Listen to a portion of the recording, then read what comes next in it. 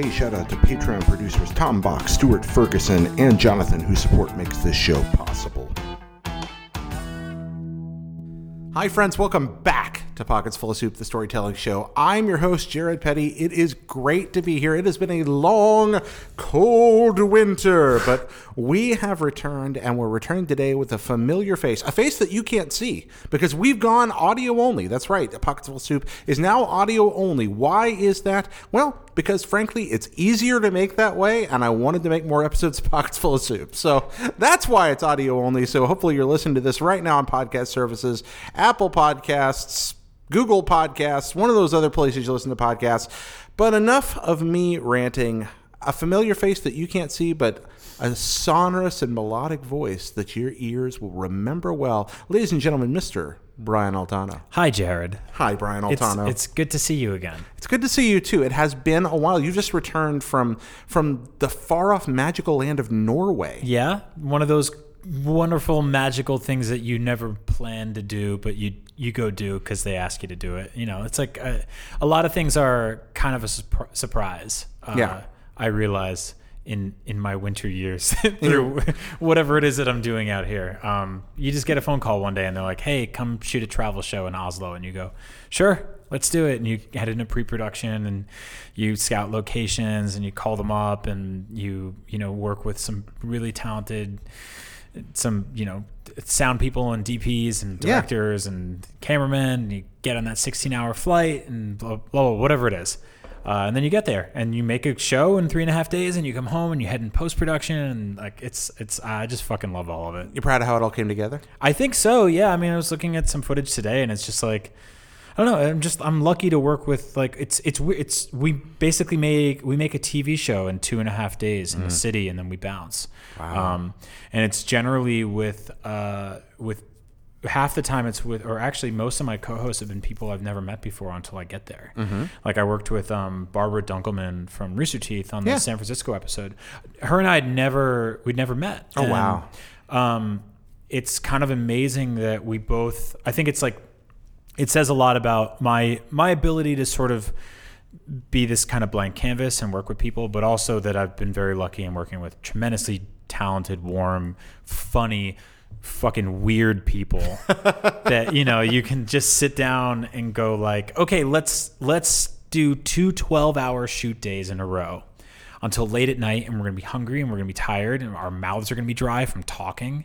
But let's find chemistry there and let's find conversation and turn it into something believable and real. And I think the end result usually is. So like, yeah, I'm really happy with that. I got to work with Alex Golden Boy Mendez in Austin. I'd met him for like 10 seconds at IGN back in the day. And we kind of hit the ground running. And he said to me like a day into the shoot, he's like, I feel like I've known you for like 30 years. And I was like, that's honestly one of the nicest things anyone's ever said to me. Aww. And so I worked with Megan Camarina in Oslo, who's like this big time YouTuber, old school YouTuber. She's been doing this since before YouTubers were YouTubers. When YouTube started in 2007, and they were like, so I guess we put videos up, and she was like, I'm gonna put videos up constantly, and I'm gonna make this my thing. Before anyone was like, there was a convention for it or anything like that. Can you imagine if you had like a Logitech webcam and the ability to see into the future in 2007? That's what she did. I can't even imagine it. I mean, it's weird because I feel like I was on the early days of podcasting. Yeah. Because I've been podcasting since 2009 at this point. Mm-hmm. Which is fucking crazy, a decade of this shit. But even then, it was like it felt like a safe bet, and people in the games industry were doing it here and there, so it made sense. But yeah, no, it's a cool show to work on. It's it's called Fast Travel. I've been doing this is 6 episodes since February in 6 different cities, and we're pitching more cities now. It's basically we're at the whim of when it gets sponsored. So. Yeah. Well, it's called Fast Travel. That just for a second, diverting off into a sidebar here. We're not a gaming show, but I've got to ask, where do you fall on Arthur and Fast Travel?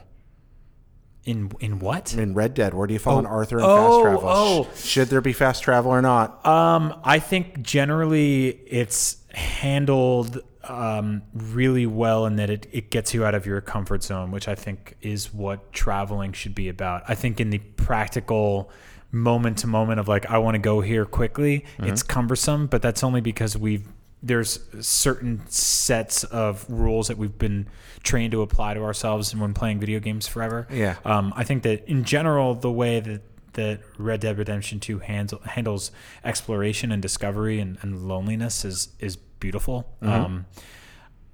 Yeah, I'd like to click a button and arrive somewhere quicker than I do, but there's something beautiful about just getting to play that game at your own pace. I don't want that to be the norm for video games. I think that I can't play that game in 30-minute chunks. I just can't. It's not. No, that game is made to be played in 4 or 6 hour dives. I agree with you there. That is like a slow cooker stew over a camp stove of a game. But like good, genuine barbecue. And hey, we're together in a podcast. Barbecue has to come out. That's true. Like good, genuine barbecue, low and slow. Yep. And that leads to delicious. Which I had a bunch of in Austin, by the way, and I was like, fuck, I get it. I totally get it. And having that brisket? Yeah, I think it's really cool.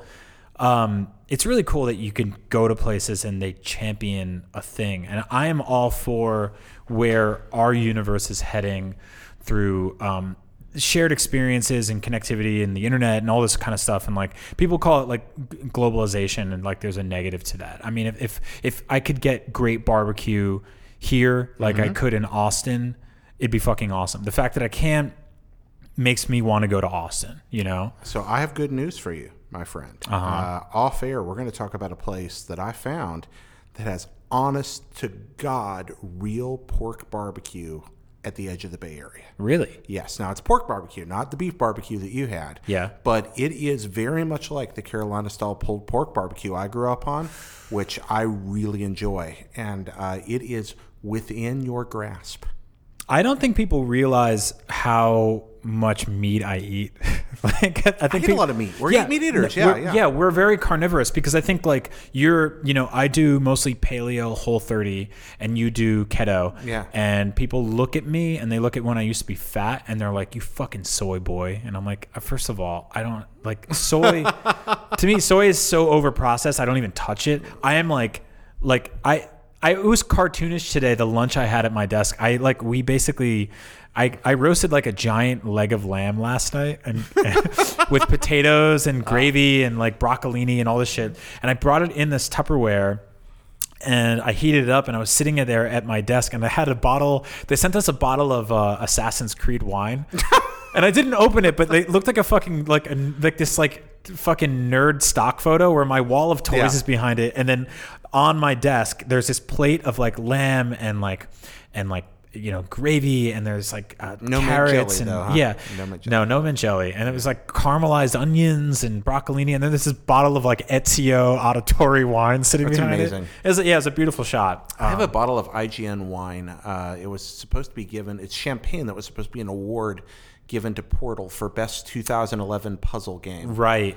There's a couple bottles of that kicking around there's weird haunted old shit in this place. Yeah. It's at IGN. It's bizarre because it's all the promo stuff that people don't really think to save. Yeah. It's also highly specific stuff that like when a video game comes out and there's a special edition, consumers get one thing and then the press gets this like dumb thing that like, it's actually stupid that they don't make it available to everybody, but like the press will get like, like we unboxed Mario Party cookies the other day. That Fran Mirabella, who just left IGN, had held on to since the GameCube era. Oh my gosh. And they were in this like plastic box with that weird like I don't even know what they call it. It's like packing material, but it's like crinkly and long, and they usually put it with like Hickory Farm sausages and shit. Oh, I know what you're talking about. Yeah. I don't know if there's a name for it. It's kind of like Easter grass. Yeah, it's like that. It's like Easter grass, but like for meats.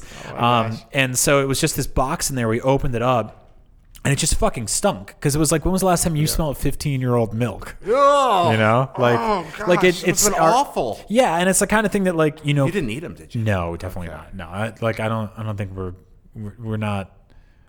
not that like self-loathing that we would actually do something like that. I have an Easter grass story. When I lived in Japan, I wanted to make an Easter basket for Angie, and I could find most of the components. I managed to find a basket, and I found, I was able to dye my own eggs through Ingenuity. But Easter, not a big holiday in Japan, so the Easter grass was a real problem. And my solution was to buy a bunch of finely shredded nori.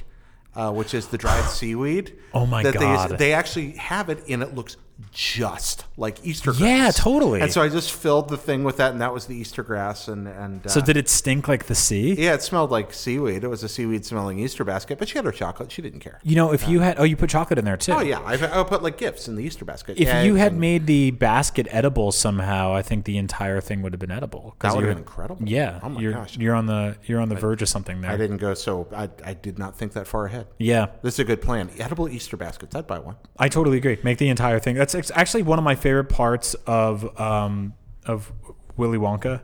Is like they go in that big ass chocolate room and there's just a bunch of shit that's just like doesn't look like you can eat it, and then people are taking bites of it. Yeah, like, just like when he picks up that dandelion, or it's like that little teacup flower, and he takes a bite out of it, and it's like clearly wax, but like that there's a universe where that kind of imagination exists. It's a world of pure imagination. That's a great song. Oh God, I love that movie. Yeah. Yeah. I didn't think I realized how perfect that song is. Until fairly recently. It's just like, oh my gosh. There's going to be a thing in a couple years where I'm sitting there watching that movie with my daughter for the first time, and because I'll put it this way: the first time I ever saw that movie was in school.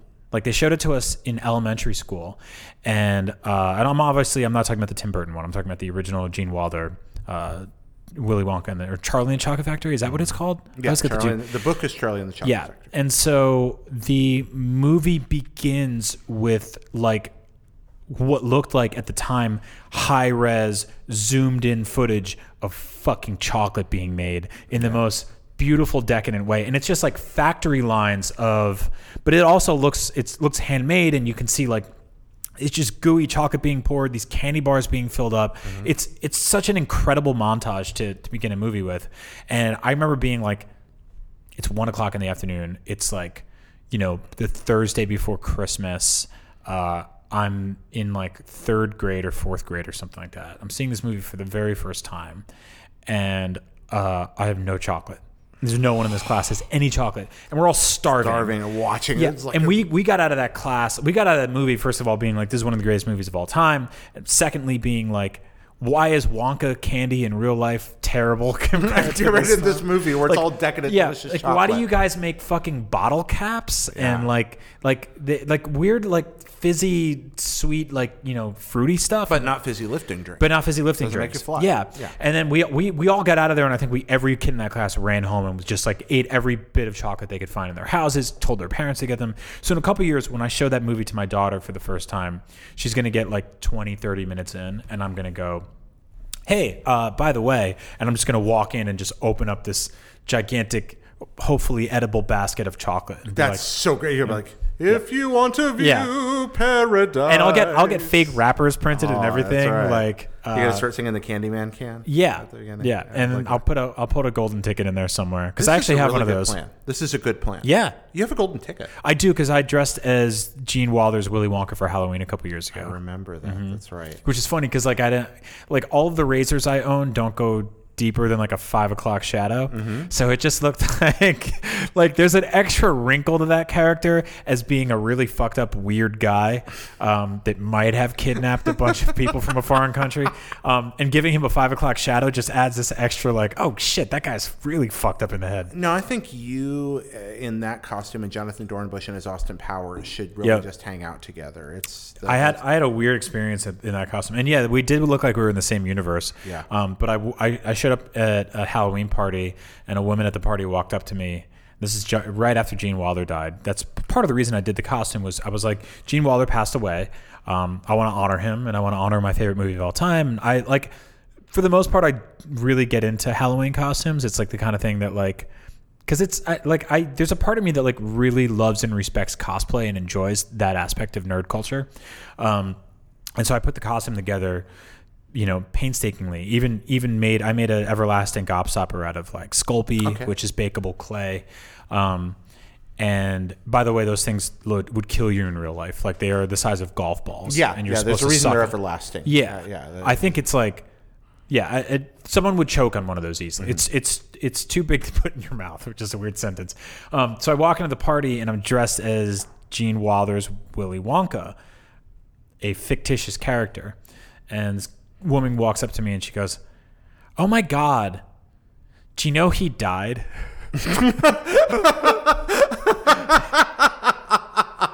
And I was just like, I'm fucking like stunned. I was like stunned. And like my wife is like dressed as an Oompa Loompa and she's really tall, so it's really funny. And we're just come in, we're just like literally walk into a Halloween party. And that's the first thing we hear. Do you know he died? And I was like, yeah,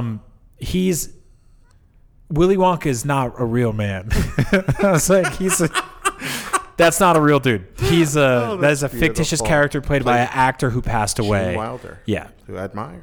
It was really weird to have to explain that because it was like beautiful.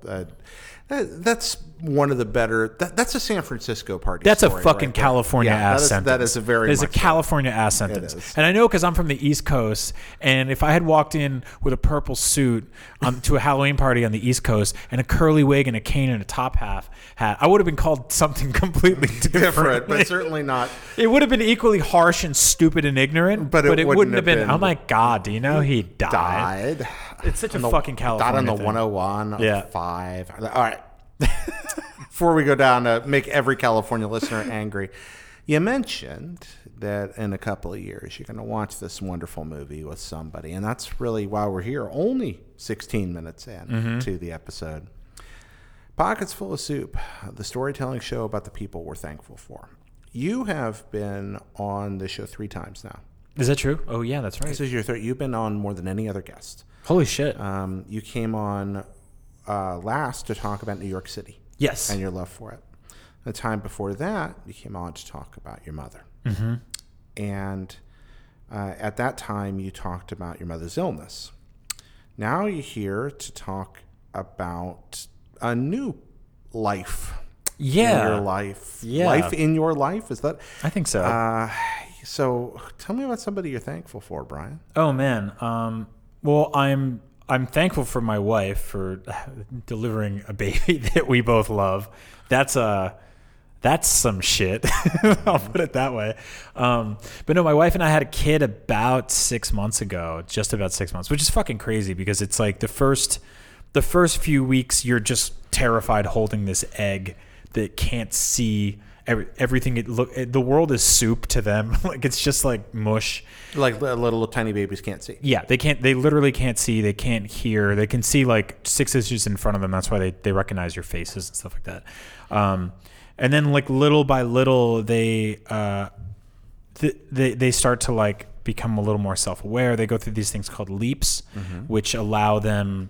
Basically, they're like leveling up in an RPG where like suddenly like you can explore the town a little more and you can see things a little more and hear things a little more and you learn new attributes and traits and you work on your like personality skill tree and all this other stuff. You start getting grabbier, all these things. These metaphors are so beautifully dorky. Yeah, I'm very happy about this them. is who I am, man. And yeah, so now my kid is 6 months old. She's fantastic. Everyone says that about their kid. Ours is really great. Ours is like, she's like wonderfully, like her personality is starting to really shine through. And you would think like a 6-month-old baby, because the thing is like babies are newborns for like 4 weeks and then they're just babies. They're only newborns for a little bit. And like I said, that's just like this precious egg that you can never put, you just hold this thing and it's just like, and then it arbitrarily screams and throws up at you. And then that's it. And you know, it doesn't smile. It doesn't laugh. You get nothing really back aside from like, you're adorable. Please be okay. Are you all right? Please. I live in constant fear. To the point where then they start to develop a little more. And like you walk in a room one day and they look at you and they smile and they're like, hey, and you're like, oh shit, this lady knows me. She knows who I am. And so that starts to happen, which is just bizarre. Do you remember the first time? That she smiled at me? Yeah. Yeah. Well, the thing is like the first few times babies smile, it's not on purpose. So it's creepy. Like they actually don't gain control over that until like a couple months in, but they will sort of accidentally like you'll be holding them and they'll be crying and they'll stop crying and they'll look at you and just be like, smile. And you're like, oh God, like what the fuck is that about? Actually, let me jump right in with that because you are you are a rare storyteller. You're very good at it. Thanks. It's what makes you a good comedian. That's what makes you a very human friend. but you have a very optimistic outlook on a lot of life and a very perceptive outlook mixed with a kind of a grounded realism. How has fatherhood matched up to both the romanticized ideal that we see presented of its most tender moments, or the absolute horror show that we see depicted in popular fiction of screaming and frustration and diapers? And where has it really been for you, Brian? I will say that like those low moments that are like depicted in films and like in some of the sort of the anecdotal conversations you have with new parents and stuff like that have been, you know, far more few and far between than I thought they would be. And I think part of that is like my wife and I are like, we have a fantastic system at home, and we don't really have any family around. So it's just been on us. And so we have learned to not get on each other's nerves and jump down each other's throats when things don't go well. That doesn't happen all the time, obviously. And it's also because I think like I got pretty lucky in that my kid is pretty chill and pretty smiley and fun. That said, I also waited until like my mid-30s to even start thinking about having a kid. And so if I had had one when I was 23, I would have been like, all of my favorite things are dead. Like all of the spontaneity you have in your 20s gets stolen from you when you have a kid. I mean, all your spontaneity at any age is gone, because the hardest thing to do when you have a child is to leave your apartment. It's the hardest thing to do. It's like you and your wife will go like, let's go to the thing. And you're like, let's walk to the fucking CVS. Yeah. That's a whole thing for you both to do at the same time. Like it's a logistical expedition? Yeah, because it's like, and that was one of the things that really grounded us very early on. Now it's easier. But at first we had a kid and we were stuck inside for 3 days, and we were like, let's go out. We'll put her in the stroller. We put her in the stroller and she threw up on herself. And then we took her out, and then she started screaming and crying. So she was hungry. So my wife fed her, and then we put her back in the stroller and she threw up on the stroller, and we took her out, and then she shit her pants. So we changed her pants and the diaper in her stroller, and I put her back in, and then she started screaming again. And this is like 90 minutes of us just being like, well, I guess we can't leave. And then we both just collapsed on the floor and just we're like, well, if we're stuck inside again, we'll watch another film. But the thing is, I waited a long time to have kids. And so by the time I decided I wanted to have kids, I was over going out and partying on like a Tuesday night. Yeah. I don't really drink much anymore. So I was over waking up with a hangover on a Sunday morning, which when you have a screaming baby is the worst thing in the world. I was over the sort of spontaneity of like on a Wednesday night being like, hey, let's go hang out with our friends. You know, like I was I'm sort of like a homebody now. Like I work all the time, and then I get out of work and I go home, and like I like to be cozy on the couch with a glass of wine. I like to cook dinner. I like to watch movies with my wife, and you know, so taking all of that, having a kid has been wonderful because that works with all of those things. Cool. If you had asked me when I was 25 and it was like, hey, you want to go to a party tonight or be a dad? I'd be like, I want to go to the party. It's parties rule. But I waited until those things were like, I was over those things to really decide to have one. In terms of the high points, it is absolutely indescribable how much joy it brings me consistently. That's cool. On a moment-to-moment basis that no one could have possibly explained. And it's because when other babies do shit, I don't care at all, or never did. And it's really hard to explain that, you know, because it's sort of like people put up with all the difficult shit with their kids because when they do great things or when they're wonderful, they're there for that and they get to see all that. So like when my baby didn't smile for 3 months and she just screamed at me, like it's hard to imagine what it was like the first time she smiled at me. But if like you walk in the room and you meet my kid for the first time and she's smiling, you're like, oh, that sounds great. I mean, that's what people do, right? They smile. But for me, it was like a very personal thing that it was like, oh, I'm here for the moment to moment. So all of this stuff is great. My wife and I watched a movie called Tully recently, which stars Charlize Theron, and only really focuses on the miserable, sleepless, you know, dreary negative shit that happens when you have a kid. And there is some of that, but we both kind of walked away kind of upset with the film because it really hyper focused on just the bad parts of parenting. And like, I think that's kind of unfair and disingenuous. Like it sucks. Like, honestly. Yeah, I haven't seen Tully. I know the premise behind it. I'm curious, is that framing based on the idea that this person may just not be particularly interested in or suited for parenthood? Or is it just you feel a certain kind of banal or pessimistic perspective on parenthood in general on the part of the creator? I think it's all there, right? It's all there. And I think that, like, again, we have one kid. That's our plan right now. Yeah.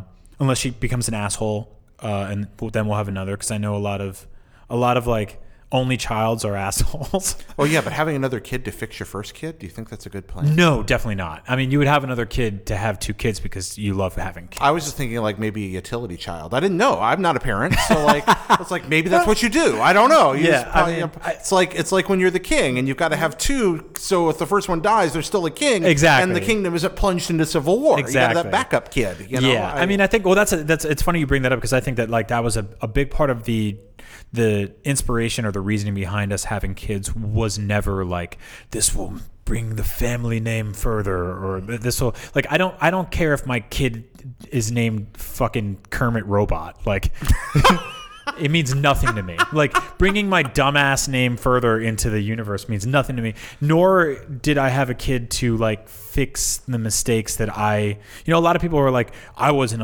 I wasn't the captain of this team. So, but my kid will be. And like, I never, ever want to do anything like that. So I like if Kermit Robot grows up to become like, it's just completely different than anything I could have imagined, that I'm here for it, How might you screw up Kermit Robot?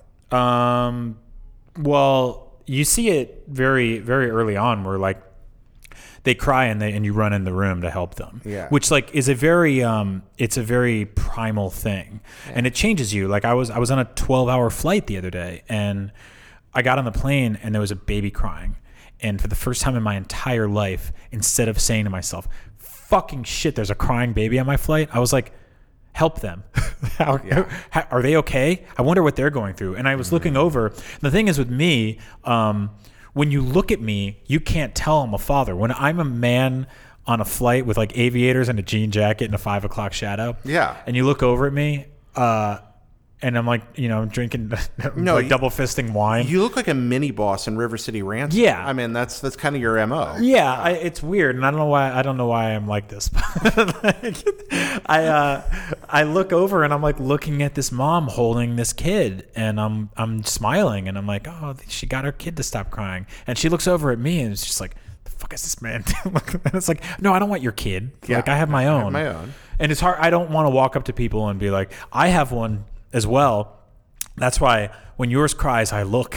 Like, because that's a weird thing. It's a weird thing to do, but it does change you. But I think you could spoil your kid. You could do the opposite, which is like you be on your phone the whole time, right? Like a big part of my job is consuming media, and that a lot of it is very focused. Like you when you're playing Red Dead, when you're playing, Zelda or something like that, like these are 60, 70 hour experiences that you really just indulge yourself in. And they're very, they're very selfish. It's a very selfish thing to do, to sit and enjoy a video game or you marathon a bunch of fucking horror movies in one weekend, and I do it because I love doing it. And I also do it because it's literally my job to stay up on things. And you do worry that you're so like, we didn't have that problem when we were kids, there were like 6 TV channels and our parents were like, go outside, like your dad wasn't like, oh, I got to stay in and work on this Red Dead podcast, No, that my dad was working like 3 jobs to make ends meet. Exactly. And so I when he was around, he was very attentive, but there wasn't a lot of that going on. My dad's escape more than anything, I think, was reading. Same with mine. Yeah. Which is like, it makes me feel bad that I don't do that more, but I think that like, cultural habits shift, and I'm not saying that like video games and movies are a better medium than books, but one of them directly correlates to my job, and I find myself doing that more often. No, you were using RPG metaphors to discuss your child's development. I just wrote or finished writing and then lost to a technical error a hop, flip, and a jump script about that, and I had to rewrite it. And it's funny, I was tickled by the metaphor. Yeah. It's like Scott Pilgrim. It's how I look at the world, too. I parse the world through the art I've consumed. And so even though RPG systems were developed to be an abstraction of something somebody observed about the way the world really is, Yes. I now reverse that in my head. I looked at the RPG and it's like, oh yeah, life is not RPGs are like life. It's life is like an RPG. Like that's actually how my brain works now. Yeah, no. It has Totally. the art we consume does that to us. I think, and that's a cool way of looking at it. It is cyclical. That the art was inspired by the reality, and now you can use that art to inform the way you describe the reality back in reverse. Which is I think like skill trees are a real, recognizable, discernible thing in reality. And I think that I've often sort of described comedy stylings amongst skill trees about how it's really easy to level up the asshole funny skill tree. It's like you can fly up that side of the skill tree super easily. But if you do the one that's a little sometimes smarter or even stupider, it's more work. But I think that the ending is better. You know what I'm saying? Yeah. I think about that a lot, and I think that's another thing I have to be very cautious of, because it's, I'm a very brash, foul-mouthed, crass dude, and it's very my daughter threw up directly in my face the other day, and my response was motherfucking shit. Well, that's an appropriate response. It should be. I think if you get puked in your face, you're allowed to say whatever the fuck you want. That's my law. But my wife is kind of like, hey, don't talk like that in front of her. And I'm like, she puked into my fucking face. Mm-hmm. But it's the kind of things you have to learn to curb. And it depends, too, on maybe. Maybe you don't. Have different approaches. Yeah. And my father, one of my favorite things he would do when I was growing up, my dad would curse like Donald Duck. He would do it. He'd had a great Donald Duck voice. And when he would turn into Donald Duck for me, and this one was a fairly little kid, right, he would just use the most horrible profanities that I would never otherwise hear him say. In the Donald Duck but he would do it as Donald Duck's voice, and then he would switch back to Dad, and he wouldn't talk like that anymore. And I would get in trouble if I said those words. But that's amazing. Yeah, that's a very controlled tick. Yeah, I love that. Just something he would. I think he did at the vent. Yeah, but I liked it. It's smart though, because it's also shielding you from hearing a lot of shit. My dad was from Jersey City, New Jersey, so he just let it out. Yeah, just he was the kind of guy that would fart in the middle of a department store and not move. Yeah, and people would just have to walk and be like, "Did this dude really just lay an egg in this?" No, my dad would definitely. His profanity came out much later. Once I felt I could take it, I really only had two names. I was no longer Jared around the house from adolescence on. I was either smartass or dumbass. I was dumbass normally, and I was smartass if I was in trouble. And wow, those were my names. Come here, dumbass. Really? Come here. Yeah, most of the time. There was a year where my dad called me Mr. D, because that was every grade on my report card. I like that. And I was like, I don't know if this is beneficial for me. In retrospect, it was well, that's fucking harsh. But Mr. D. I was getting teased. That's amazing.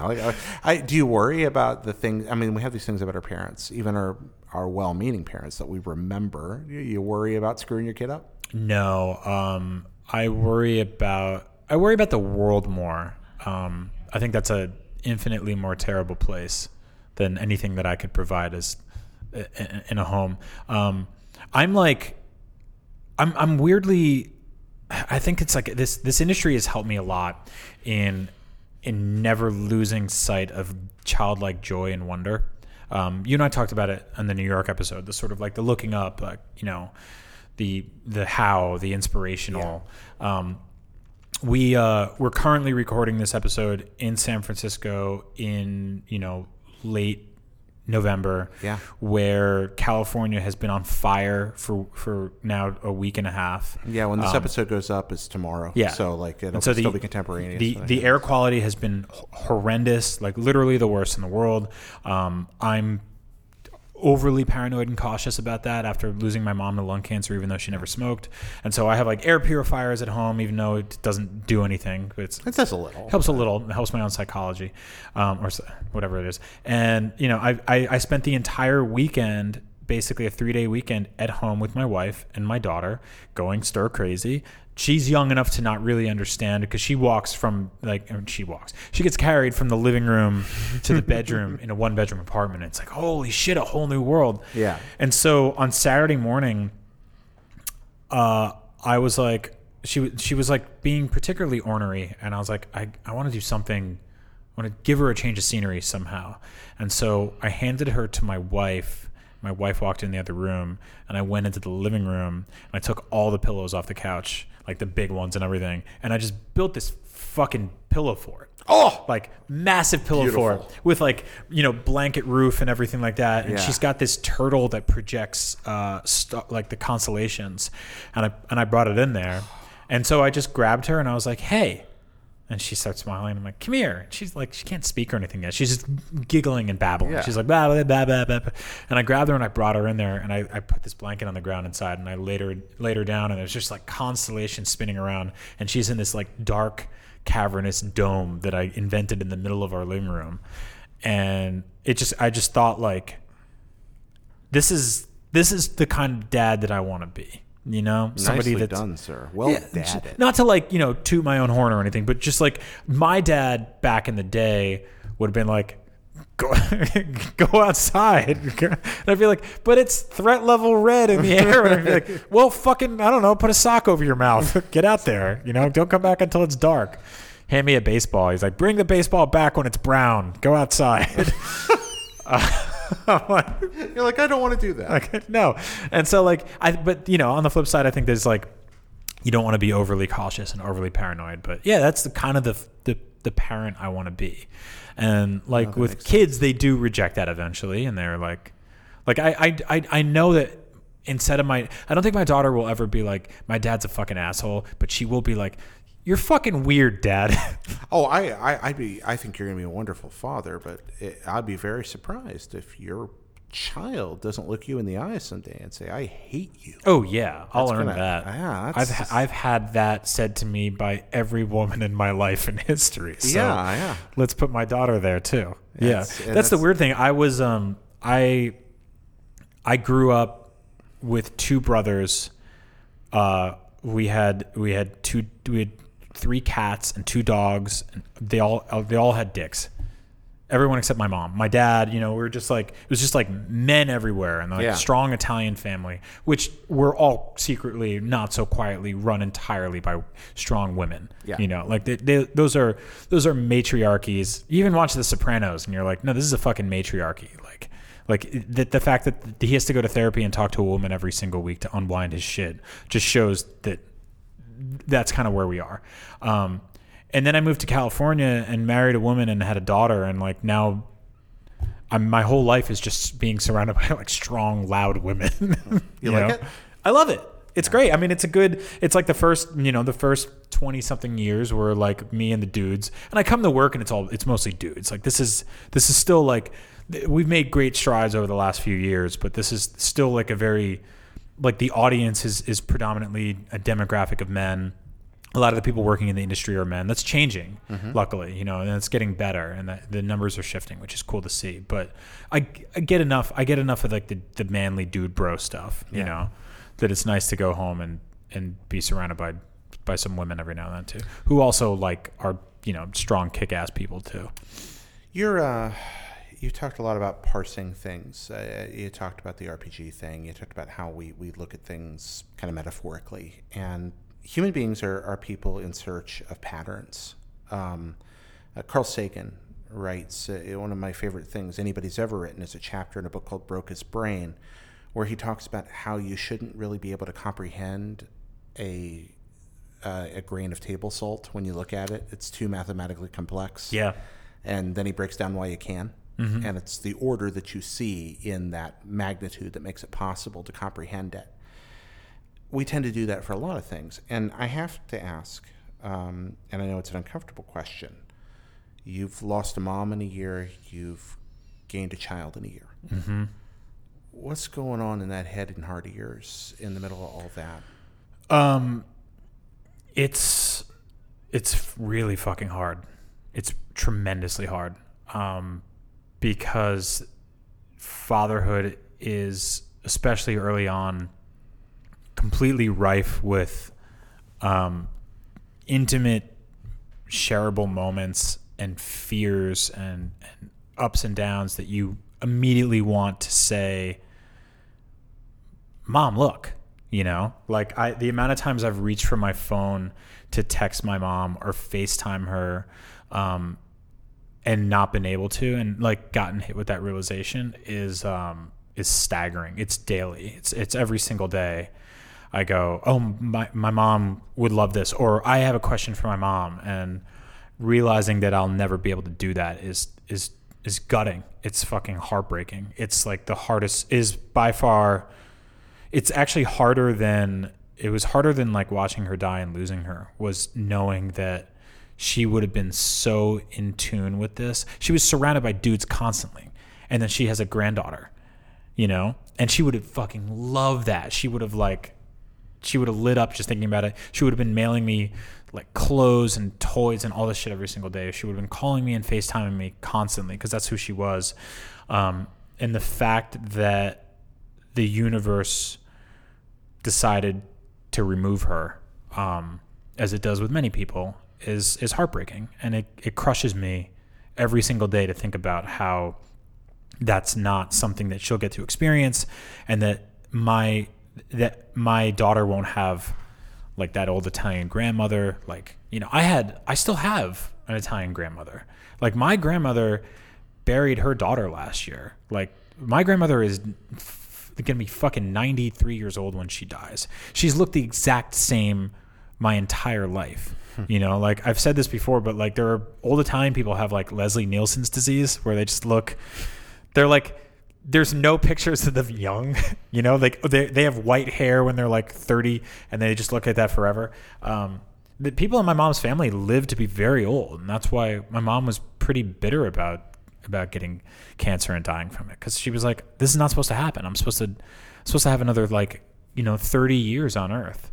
And so, it kills me, man. It hurts. And like, my mother-in-law comes and it helps because she's great. And I get to see my daughter with one of her grandmothers. And my father shows up and he's great. And it's good to see that too. But like, we're all thinking it, and it's like, it fucking breaks my heart. And I have this like, what were you gonna say? How do you tolerate the pain of those daily reminders, Brian? How do you deal with that? Because when I hear you describe this, I'm not a father, nor have I lost either of my parents yet. And when I hear you say this, the first place my mind and heart go is I feel like I would fall into despair. It happens. The thing is, with a newborn, you don't really have a lot of opportunity to settle on one mood. Like, you don't really get to be one thing for a long time. Like, you get to be tired for a while, you get to be scared for a while, but those feelings are constantly replaced with confusion or like worry or elation, or like pure fucking exuberant joy. Like, it's really hard to me to be like, to wake up depressed about this and then hear my daughter giggling and going to pick her up and being like, okay, I'm holding this giggling baby in my hand right now who's learning the world, and her sense of discovery is amazing. And it's like, I owe it to her to be a good father here. And like, it's very hard, because it's like one day I'm going to have to explain to her who she is. And it's going to be weird, because it's like, she'll recognize photos of all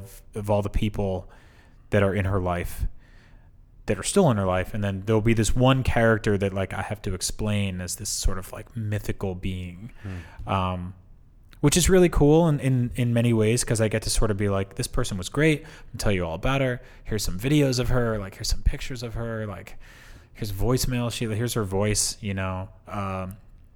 But ultimately, like, yeah, dude, it fucking sucks. Like it really, really sucks. And I'm doing my best.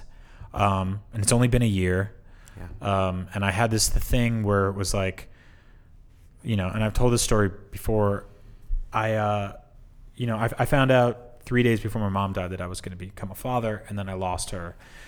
And then 9 months later, I became a dad. And, I was so busy through the pregnancy and through everything.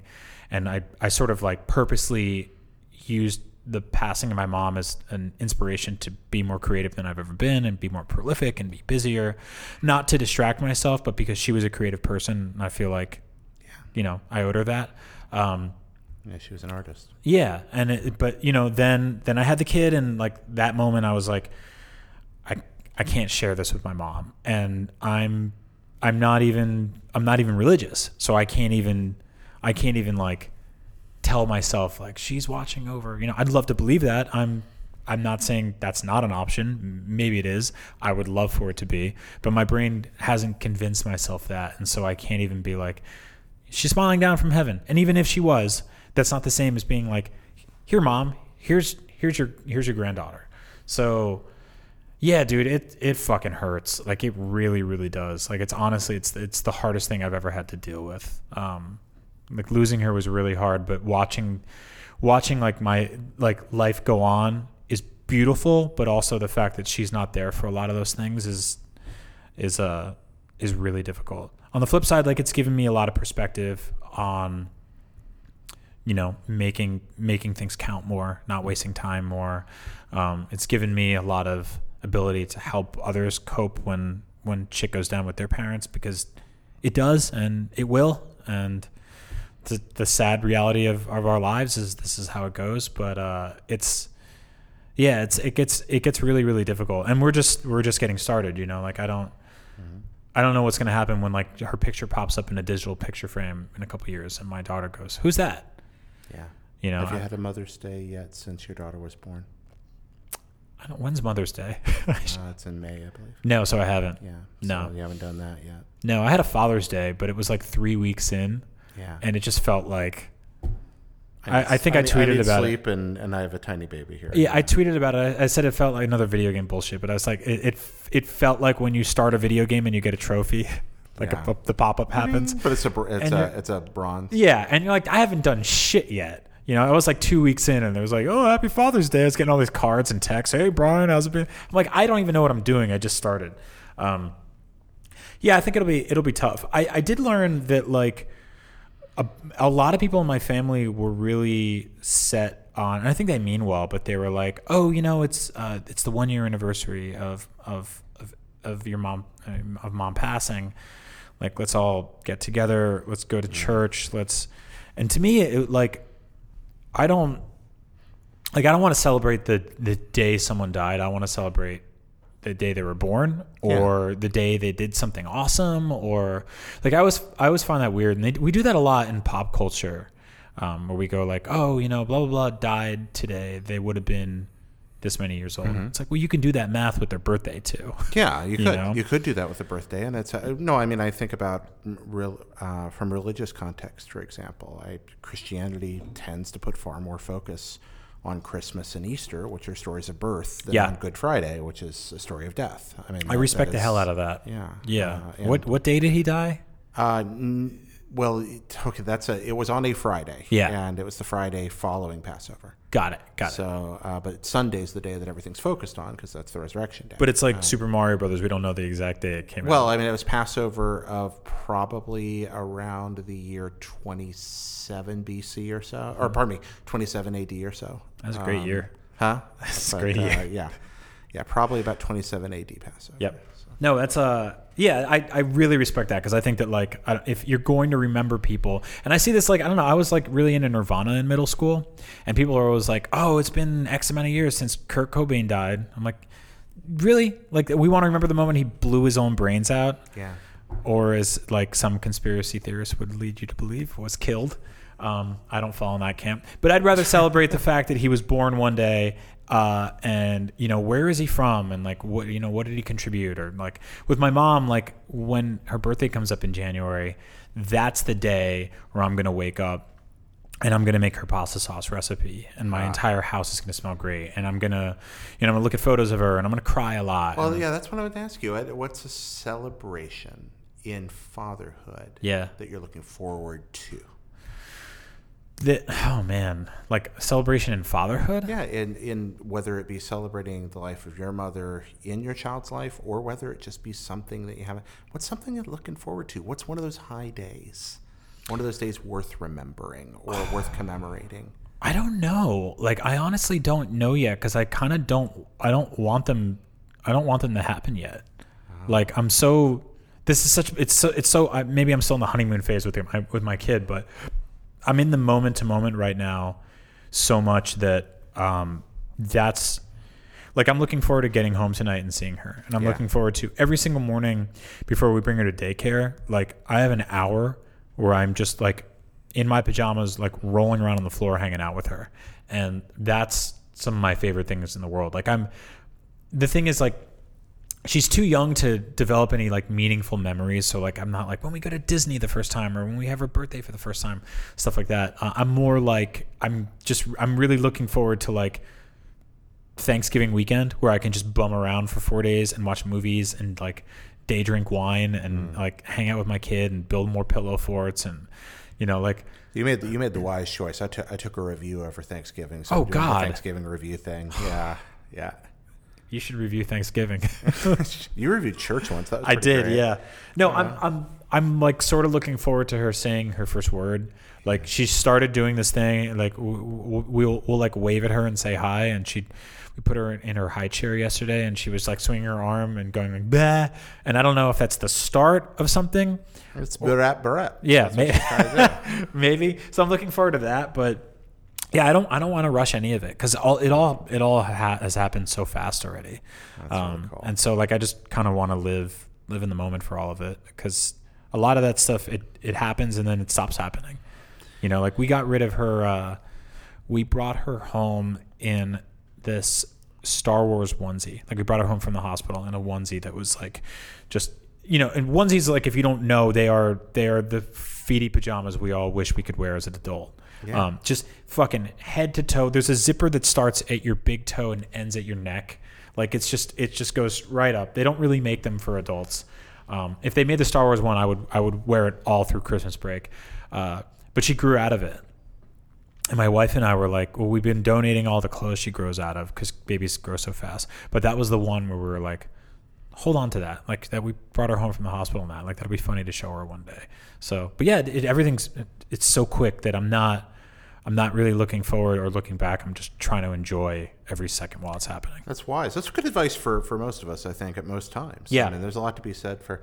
I had a shrink tell me once that I'd lived my entire life as the ant, and it was really time to be the grasshopper for a while. Yep. Some of the best advice I ever got was to just maybe living in the moment is a good thing sometimes. Yeah. And I really appreciate that, because I think that there's a lot of, and you realize this when you get older, but and people go two ways on this. Again, the skill tree. Like, you either become very bitter about it, or you become very sort of happy and sort of indulging in the moment of it all. But there are a lot of like I'll put it this way. One day, and I appreciate you having me on the show so many times, but one day will be the last time we podcast together. Mm-hmm. I don't know when. I hope it's not today, because this is great. I love talking to you.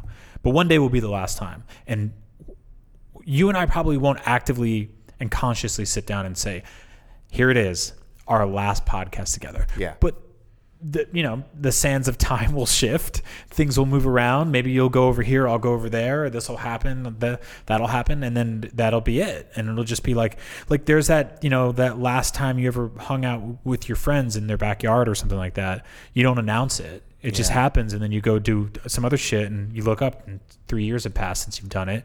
Yeah. And you all get old and have kids, and you don't do it again. And so I'm very conscious of that and really appreciating what I have while it's happening, because I think you realize as you grow older, like that things aren't, you're not promised tomorrow, and things are not guaranteed to stay forever. And so it's cool to sort of be like, we have this right now. Let's appreciate this right now, because I don't know how many more of these we'll have. Yeah, I like what you said about the branching between bitterness or appreciation there. Looking at the world that way could make you think things don't matter at all. Yeah, seriously. And it can make you think things matter more. Yeah, and it's sort of arbitrary, and it's on you to decide which of those you want to choose. And it's not just a blanket sort of actualization on everything you apply it to, because it's not like that. There's a lot of things where I'm like, well, that doesn't fucking matter. Mm-hmm. And that's great. Like, there's a lot of bullshit now that I'm like, I used to get wound up about that. I'm like, that doesn't matter at all. I flashed when I think about that question, I just flashed to Donnie, the nihilists, or to Walter and Donnie. Are these nihilists, Arthur? Et cetera. Yep.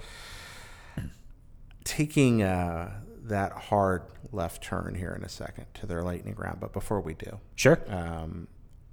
Tell me a little bit about those creative endeavors outside of work that you're doing. I know you and Max started Weird Heat a long time ago now. You've been doing that for almost a year. Yeah, and it's been going on for a long, long time. Tell me of the Weird Heat. So Weird Heat is a show I do with Max Scoville, who's my best friend, who is he and I share a lot of sort of tendencies and sensibilities when it comes to like humor and creativity, and our approach to sort of destigmatizing conversations about mental health and adulthood and all that kind of stuff. And so we started a show in February that was basically us saying every 2 weeks we're going to talk about one topic for 30-40 minutes, and then from that topic I'm going to make a song inspired by it, which when you pick something like anxiety is kind of easy, but when you pick something like Thanksgiving, it gets a little more challenging, which has been cool because it's gotten me outside of my comfort zone creatively. How are you doing on the hi-hats? I'm bringing them down a little bit. Bringing down the hi-hats? Yeah. So under, that's the Altano hi-hat. They get loud. I know. You love them. I do. They get a little hot in the mix. I love a really good drum pattern. Yeah. That is my favorite thing in the world. One day I'll make a song without drums on it at all. I don't believe you. No, and then it's like John Williams making a song without horns. Yeah. I will say that the sort of spectrum between Weird Heat being this creative, passionate love child that I am completely enamored in the moment and creating, versus calling it a success by any metric is the vastest gamut of anything I've ever worked on. Expound. Like, it is a complete and total and colossal failure by every metric that anyone would use outside of how it connects with the people who find it. The people who find it love it, but very few people find it. And it is almost impossible to explain or promote. Getting people to plug headphones in to listen to a podcast or listen to music is difficult. Getting people to like buy art is difficult. Like getting people to really like to go like, hey, me and my friend are doing this like heady creative show where we talk about depression and Thanksgiving and like. So it's a good show in a lousy business? Yes. Yeah. Okay. Like most great art, but yeah, the numbers are compared, and this is where it gets difficult, compared to like some thing I'll do at IGN. Yeah. Numbers are abysmal. And compared to like other Patreons and businesses I've been involved with, numbers are abysmal. It's actually like it cost me like $1,000 a year to put music out. Yeah. And I'd be amazed if I made that back this year. I'd be amazed. You doing Weird Heat? Yeah. How come? I will. I mean, how come? Because I love making it. And also because I need to be fucking humbled every now and then too. Do you find it humbling that it's not commercially successful? At Yes, this point? absolutely. Yeah, absolutely. To work on, like, I just put out my new song this morning, and I put it on Twitter, and it got like 108 favorites and like 7 retweets or something.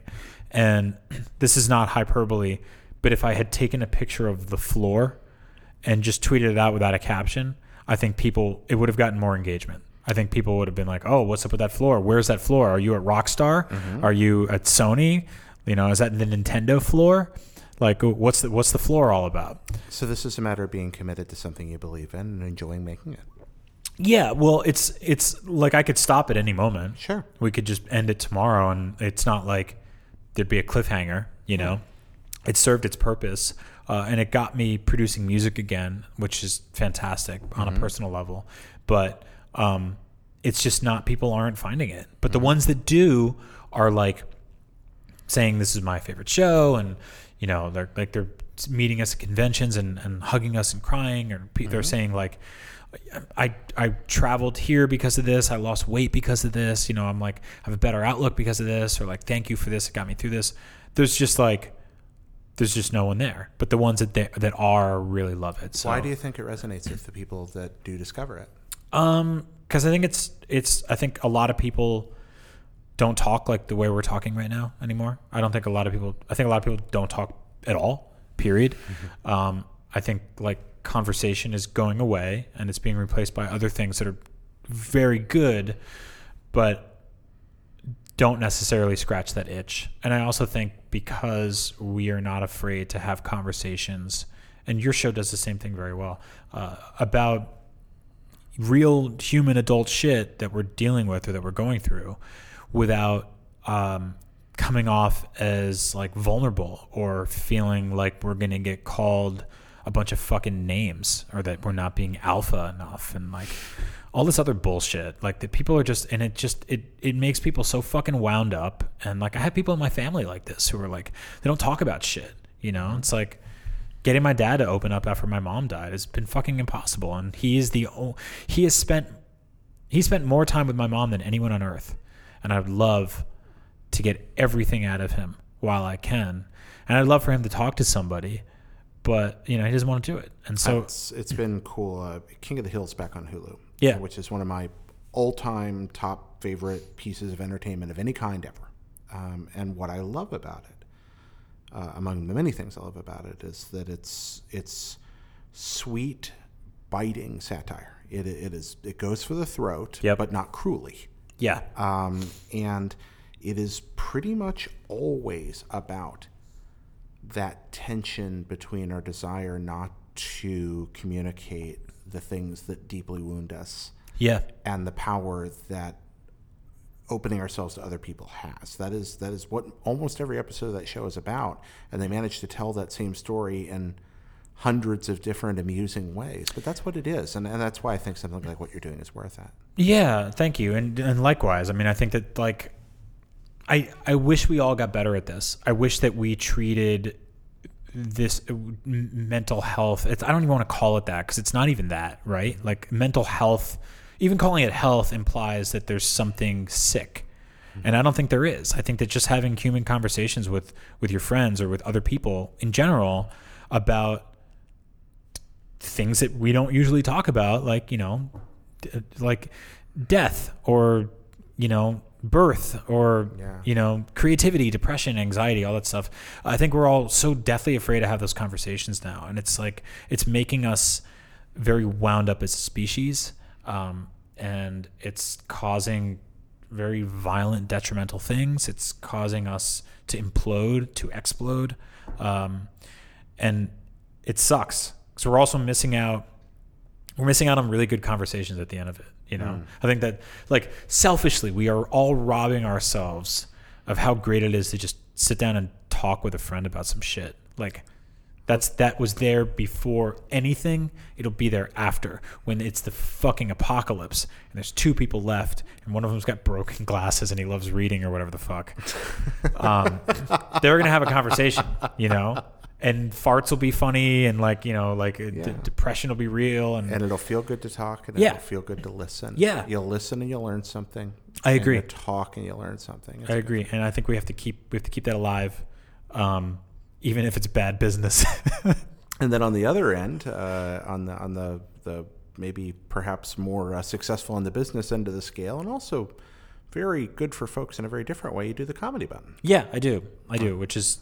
I think like that's got just enough of like the sort of like goofy detachment from the universe with one foot in the let's have real adult conversations. It's just basically a show about growing up. But I would love to see you guys get together and seriously on a panel, maybe not even with a crowd, but just like a podcast panel. And maybe this is just too navel-gazy, but I'd be very interested in it. You allude constantly on the show to the fact that you've changed so much over the years, and the kind of comedy you make has changed over the years, and norms and what's funny and what's happening in the world around you have deeply affected the route of that comedy.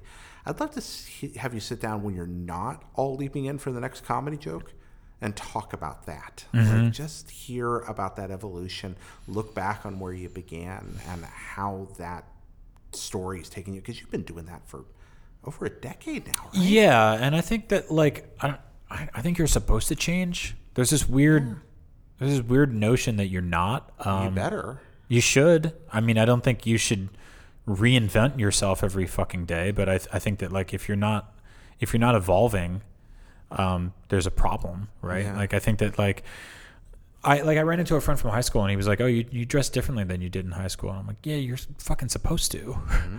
Like I didn't know what I was doing when I was 16. Like it's been 20 years. Like I want to be a different person now. But also that I think that like if you can earn a laugh without just going for the cheap easy thing, it feels so fucking good. Mm-hmm. Like, and it's such a cool feeling. And that's why like I err to the side of like absurdist humor a lot, because there's less like shotgun approach at like a crowd full of victims and more just like, wait, what? Which I really love. Like you don't really piss off as many people or hurt as many people when you say some shit that's just completely weird and sideways. 15 minutes of trying to get Scott Bromley to eat circus peanuts to the point Yeah. that they kill him is. And to me, that's like the funniest thing in the world. And I could have sat down and been like, "Oh, you fucking pussy bitch," and people would have been like, "That's funny too," in a different way.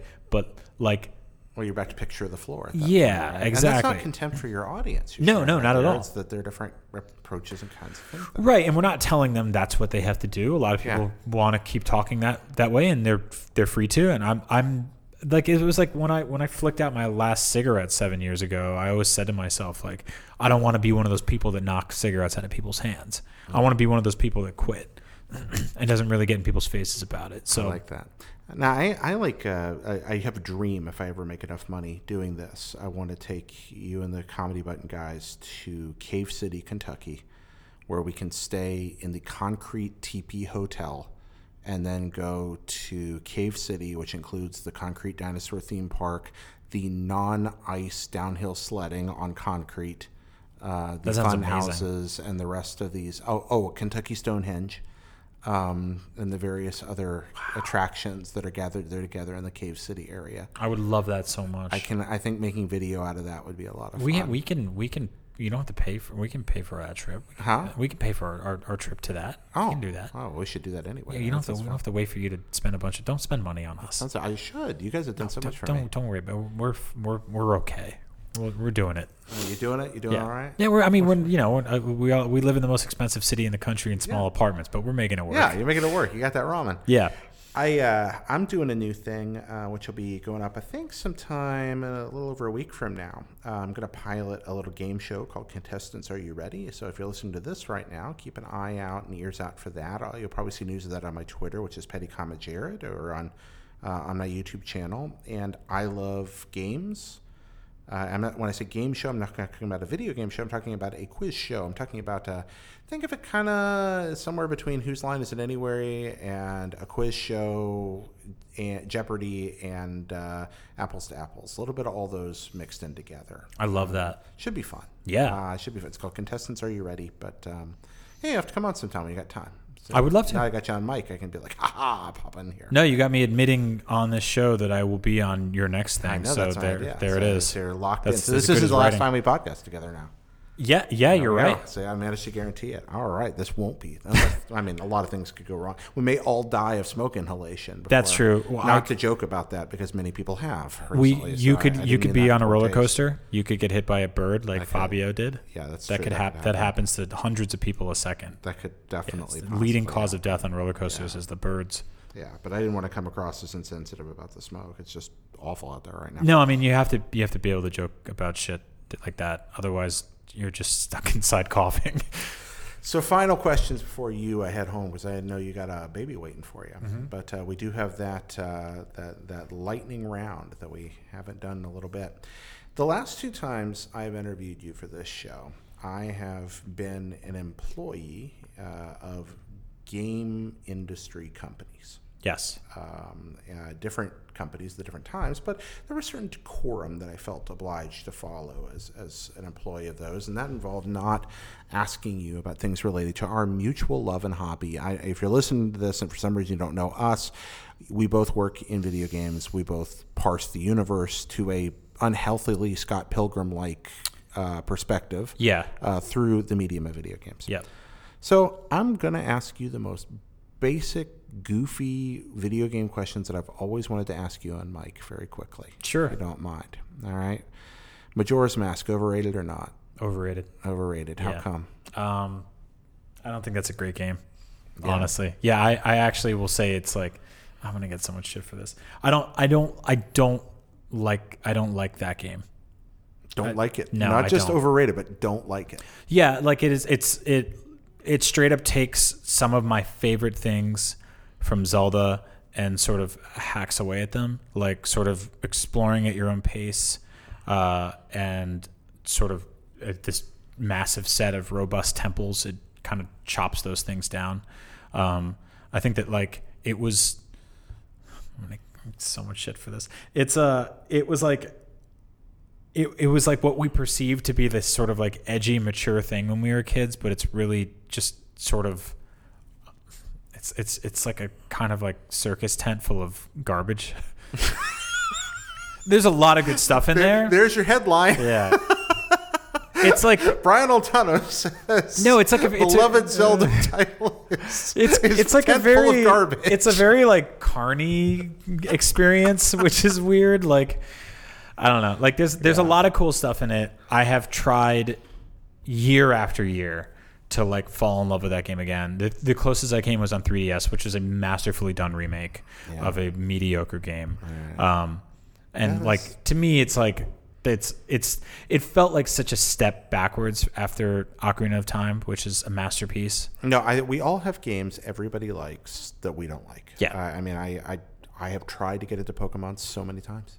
I've tried and tried and tried, and every time I'm just like, this is like Dragon Quest, but not fun. Like, I'm in the same boat, and then I'm playing Let's Go Eevee right now, and I'm hooked for the first time in history, and I'm really hoping one of them grabs me. Should I try Let's Go Eevee?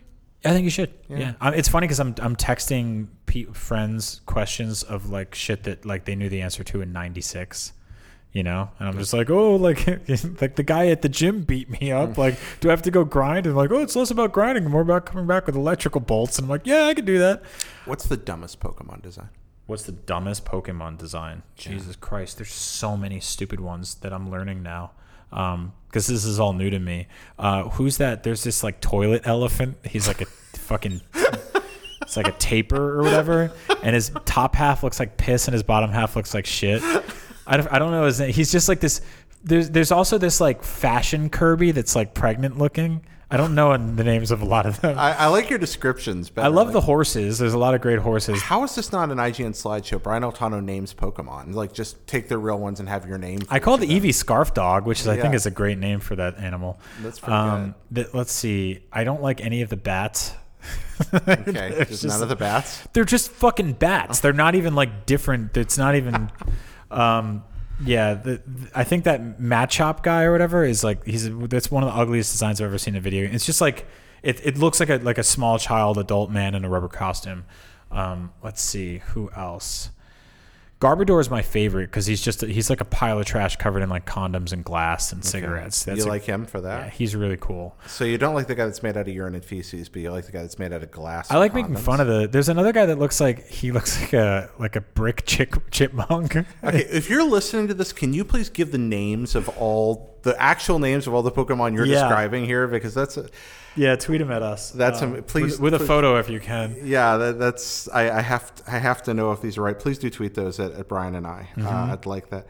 You've made no secret of the fact. I think most people that follow you and what we do know that you love Zelda more than life itself. Apparently, most of them. Yeah, and I feel like I was harsh on Majora's Mask. It has a lot of things that I really like. Okay, you know what? It's too late to dig yourself out of that hole. Fine, fair enough. But your favorite of those, is the first of the Game Boy games. Yes. Yeah. Can you tell the first of the two-part question of this, why you love it so much? Because I think a lot of people in this day and age haven't played it. Yeah. Well, it's outside of 3DS, it's pretty difficult to play. But Legend of Zelda: Link's Awakening is my favorite Zelda game and also my favorite game of all time for a lot of reasons. Not just nostalgia, although that's a huge part of it. But there's something so incredibly deeply isolated about that game that's also strikes that chord of like magic and adventure that I think none of the other Zelda games have. It takes place in a setting that's so distant from everything else. Every Zelda game basically has Hyrule, and it has like Link's house or like his uncle's house or some shit, and it's got all the same basic tendencies, and there's Zelda there. Link's Awakening begins with Link being shipwrecked at sea and waking up on a shore, and this woman finds him and brings him back and nurses him back to life, and he finds out that like there's weird trouble on this island, and he has to bring all these musical instruments together to like awaken something, and by doing so he causes the events of the game to unfold. And it's so separate from Hyrule, and it's so separate from Zelda, and it's so distant from everything. It feels like it's happening on this tiny screen, this faraway world, completely disconnected from everything. And I think that being a kid and having that tiny window on my Game Boy and being able to bring that on the bus and bring it to school and just being like, there's an island here in my hands. Oh, dude, the dream that I've had, I think, since Breath of the Wild came out was to see a DLC drop where another island just appears on the edge. And just go out there and go find the windfish. Right. Like, I think that putting that whole game on one island in Breath of the Wild would be amazing. It's why I loved, what's it called? The island in Breath of the Wild where... the isolated one. Yeah. Where everything resets. Which I'm drawing a blank on right now. I always forget the name of that place. Yeah, I loved it so much because it was like, it came very close to that feeling. Yeah. I think there's something magical there, and I think it's like it's tough nowadays because you would make that game and people would be like, "Why can't I get on the boat? Like, how come I can't go out to the sea?" And like, it's like, no, it just takes place here. The story is really haunting and beautiful. The music is really haunting and beautiful. Like the subtext of everything about how, what you're actually doing by bringing all those instruments together. It's just, I don't want to spoil it in case you haven't played it. But. In my dreams, Klonoa is riding the windfish somewhere. Yeah. It's the relationship between those two games gets me a lot. Thank you. What's your second favorite Zelda? Oh man, that's a really tough one. I want to say the first one. Yeah. I want to say the first. Like Breath of the Wild is phenomenal, but it's missing a few things that I really love about Zelda. And I want to say the first one is my favorite. It's the one I go back to the most often. Because I think it captures that sort of, you can go anywhere, you can do anything. Yeah. But it's also, it's obtuse without hitting you in the head with it in the same way that Majora's Mask does. It's dark and weird in that it feels lonely. Mm-hmm. And it's scary and difficult, like extremely frightening. Yeah, there's like moments where you're like just 15 screens into this dark cave in the 7th or 8th dungeon, and you've got like your torch and you've got a blinking heart, and you feel so far from home and safety, which you don't even have a home in that game. Yeah. Like, you don't have a bed. Nope. How fucked up is that? No. Like, Link doesn't, he has like, he walks into a cave that somebody else owns, and the guy gives him a sword, but he doesn't have his own, there's no like home base, you know? Like, even Ocarina of Time, he starts off in Kakariko Village, and he's got, you know, he's got his bed and everything like that. Like, you jump out of the bed in that game. Link's Awakening, you know, you go back to Marin's house or whatever, and you could basically just, you know, hang out there. Yeah. Link to the Past, you've got a bed, you know. Like, you don't have even Breath of the Wild, like, you wake up in that game in a bed. Yeah. And you can buy a fucking house in that game. But the first Zelda game, you don't really have anything like that. You don't really have a home base. Even Zelda 2, you can go back and see your girlfriend frozen in time in the castle. She's like, you're there. There is that castle there. Whereupon, and you're right. And there are towns that you can walk through. Yep. And in Zelda, it's just you in the wild and a bunch of scary dungeons. Yeah. And I appreciate that you can play it, many of the dungeons in any order, that like people are still finding secrets in it decades later.